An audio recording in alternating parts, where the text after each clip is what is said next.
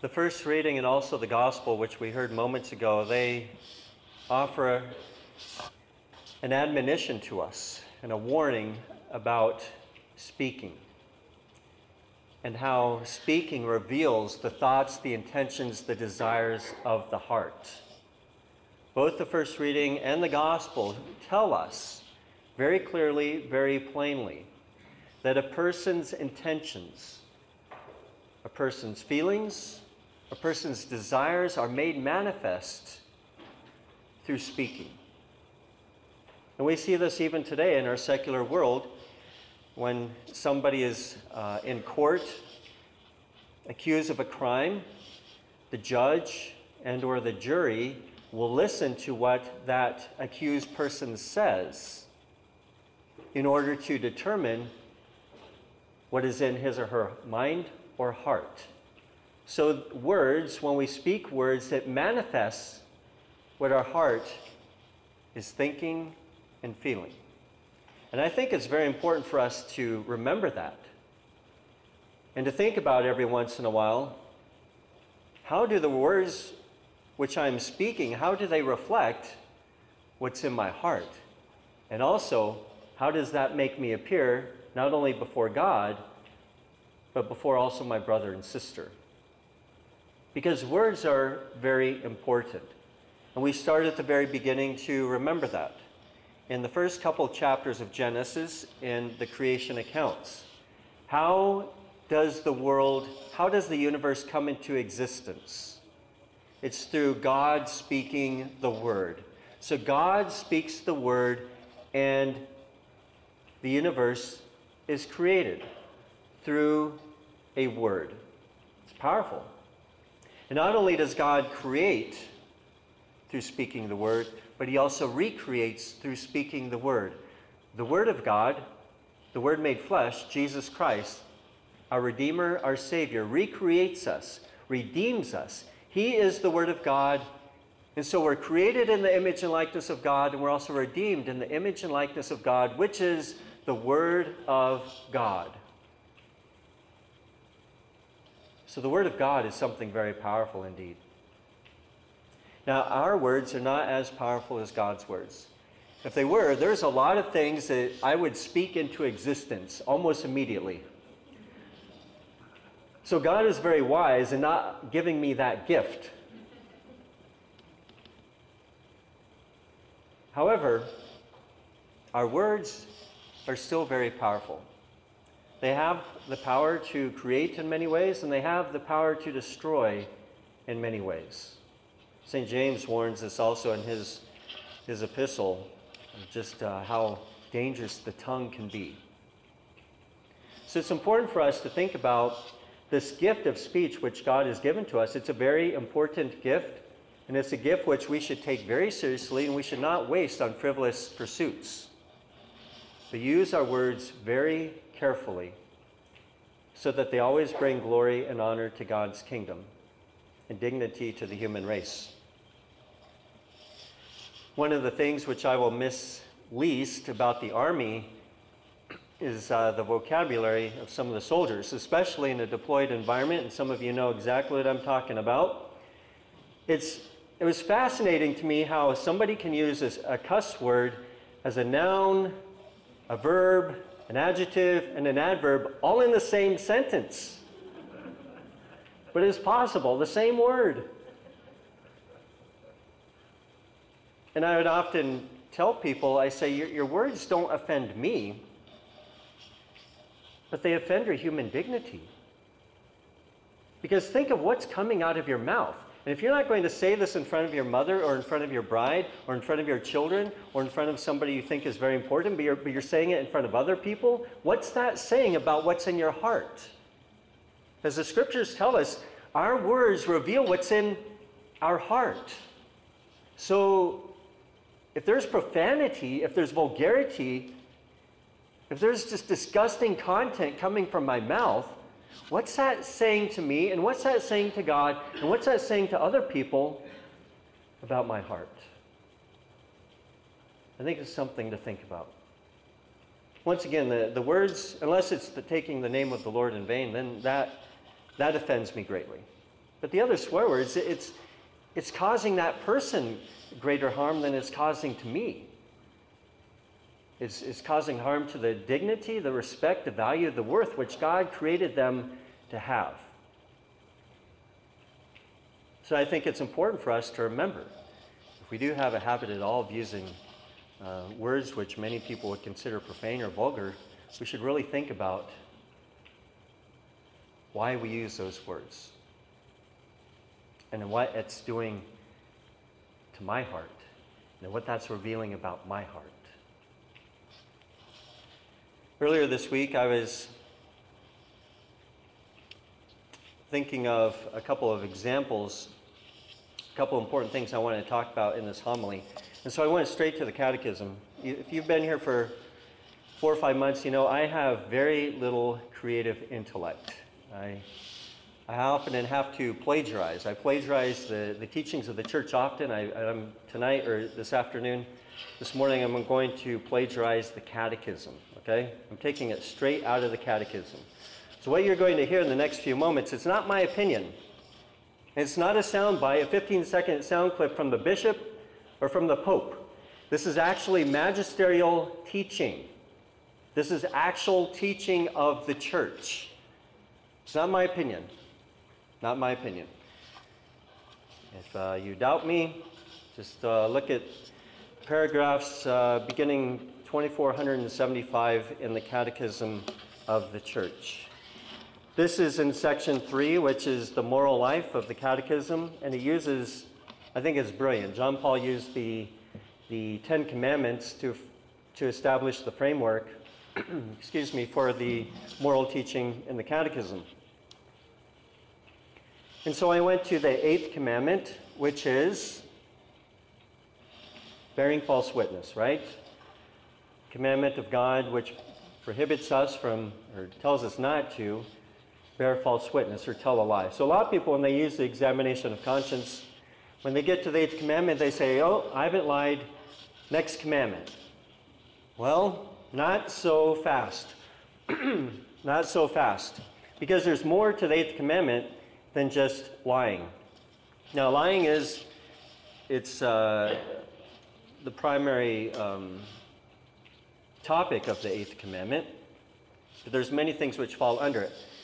And this is what the Catechism says about lying. This is beginning with paragraph 2483.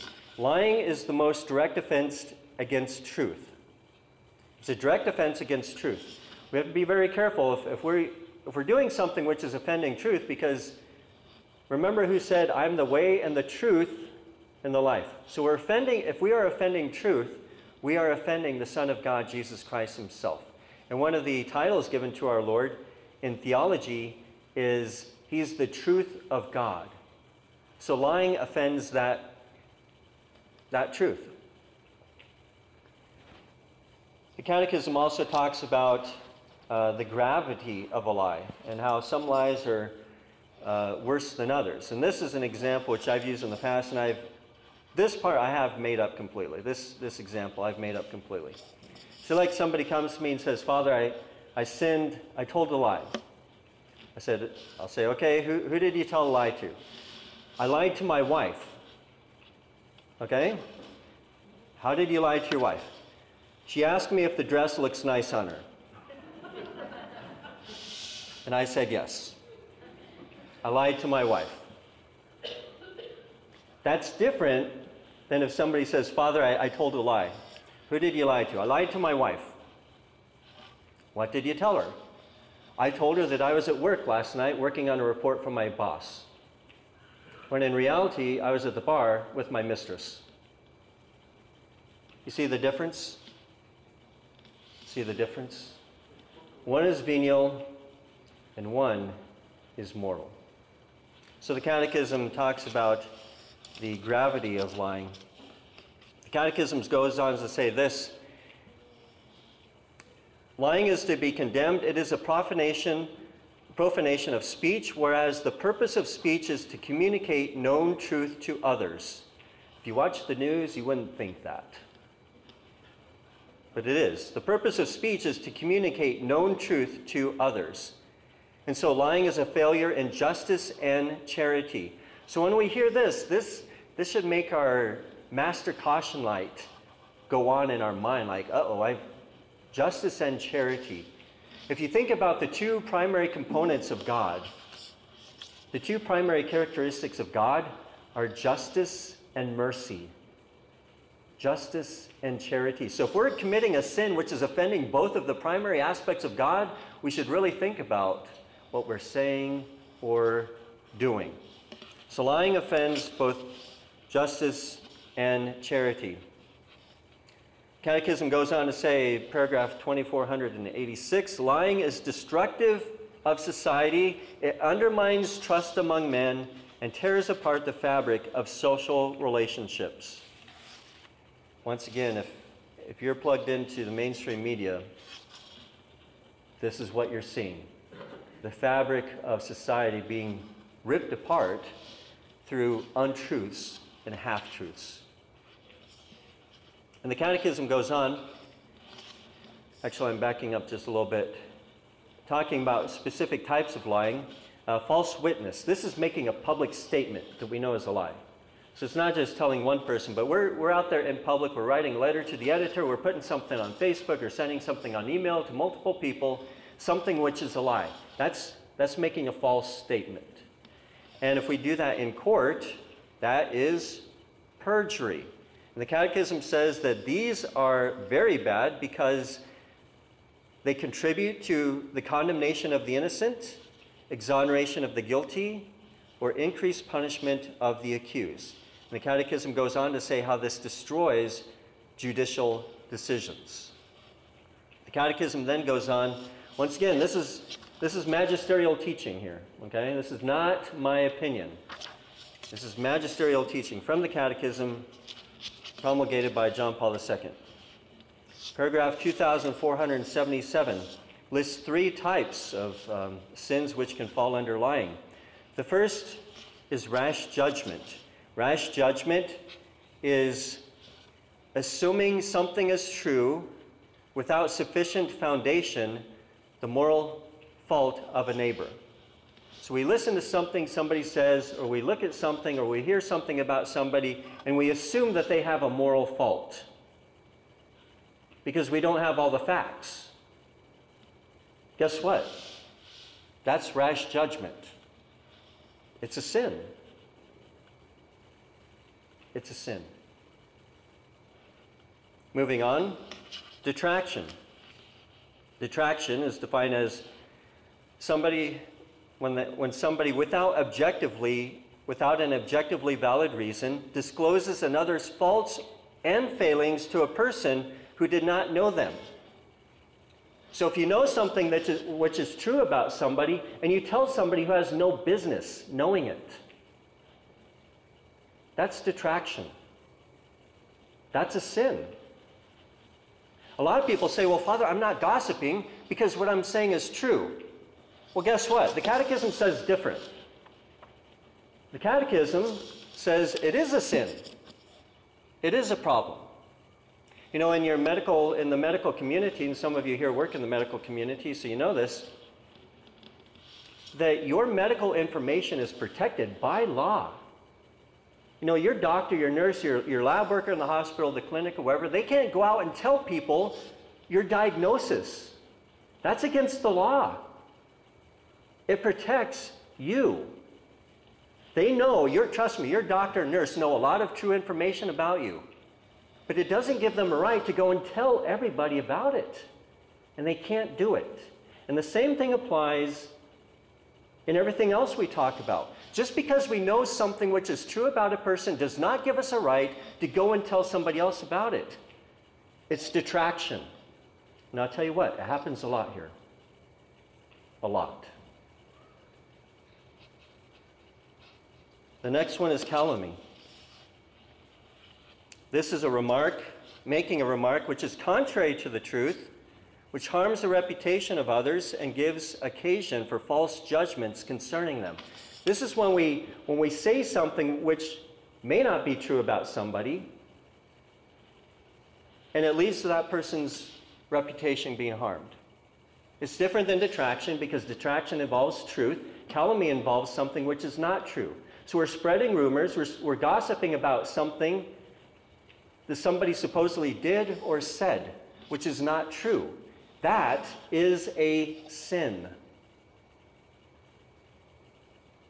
Magisterial teachings tell us so. It's the 8th commandment. And I tell you what, rarely a day goes by here that somebody doesn't tell me that I supposedly said or did something. And in many cases, it's just the opposite of what I've said or done. And I know it's happening to other people. There's a lot of gossip in this community. It's the one thing which has really shocked me, to be honest.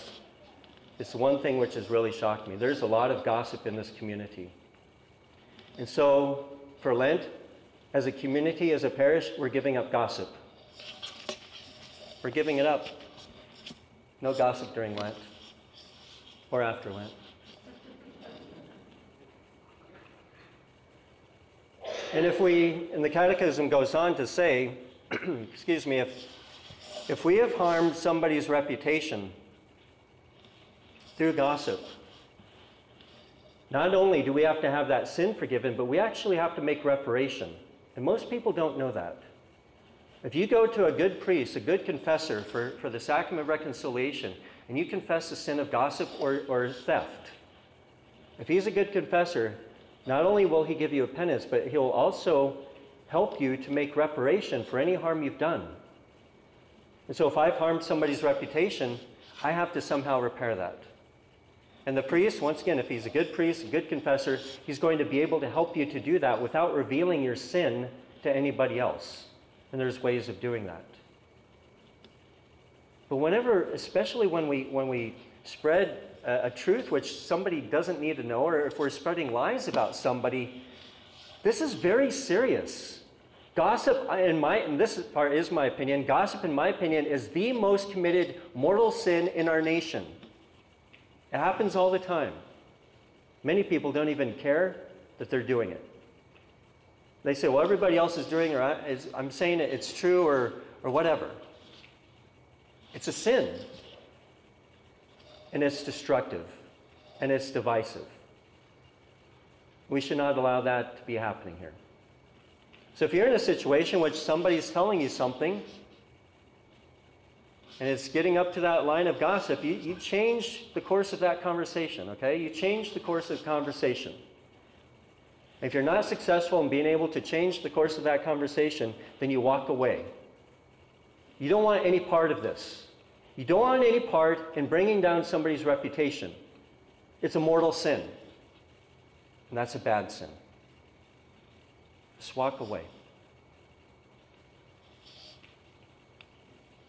One of my brilliant and holy Dominican priests in seminary, Father Bruce Williams, he taught me something which I hope I never forget, and it surrounds this.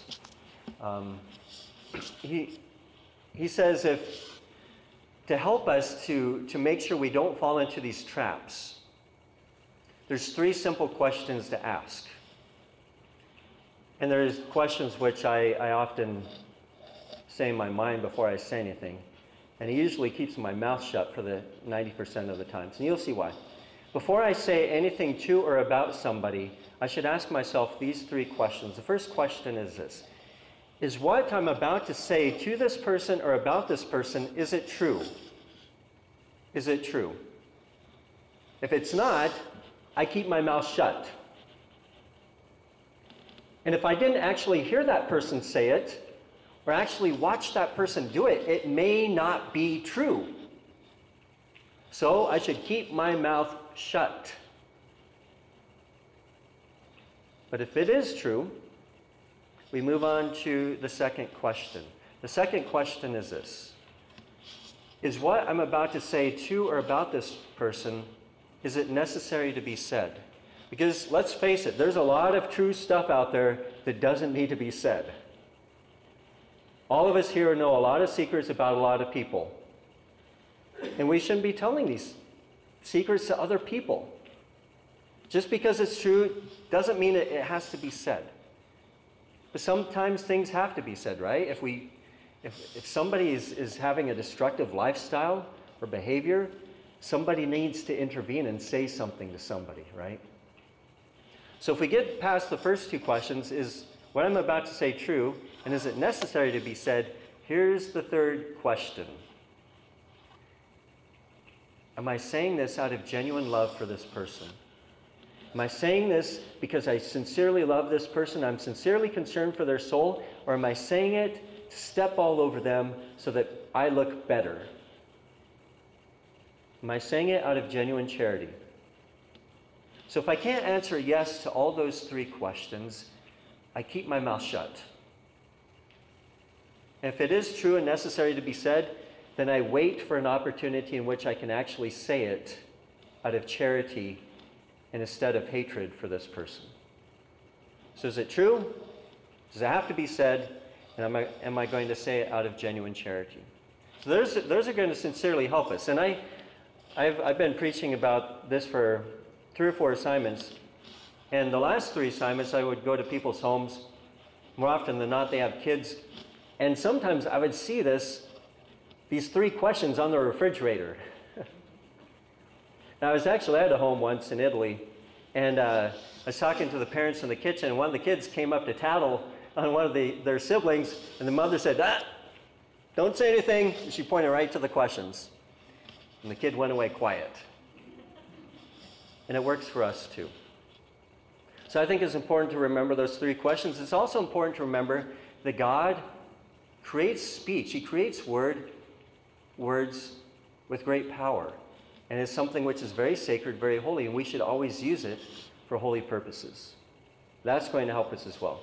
Finally, I'll tell you, in this world which we live in, we need somebody else's help, more often than not, to get over sin.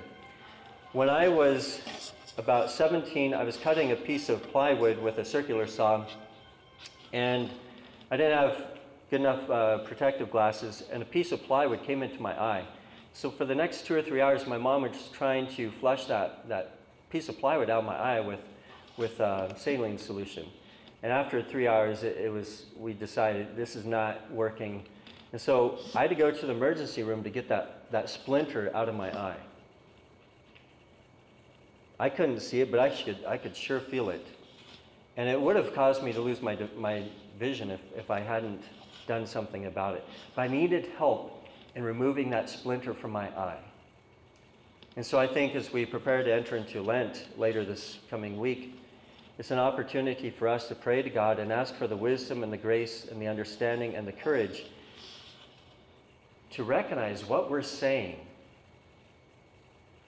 how we're using words, and ask ourselves the important questions. Am I using these words for holy purposes? Am I using this gift of speech for something which is good, which is bringing glory to God's kingdom? Or am I causing sin? Am I causing destruction not only to me, but to others? Praise be Jesus Christ, now and forever.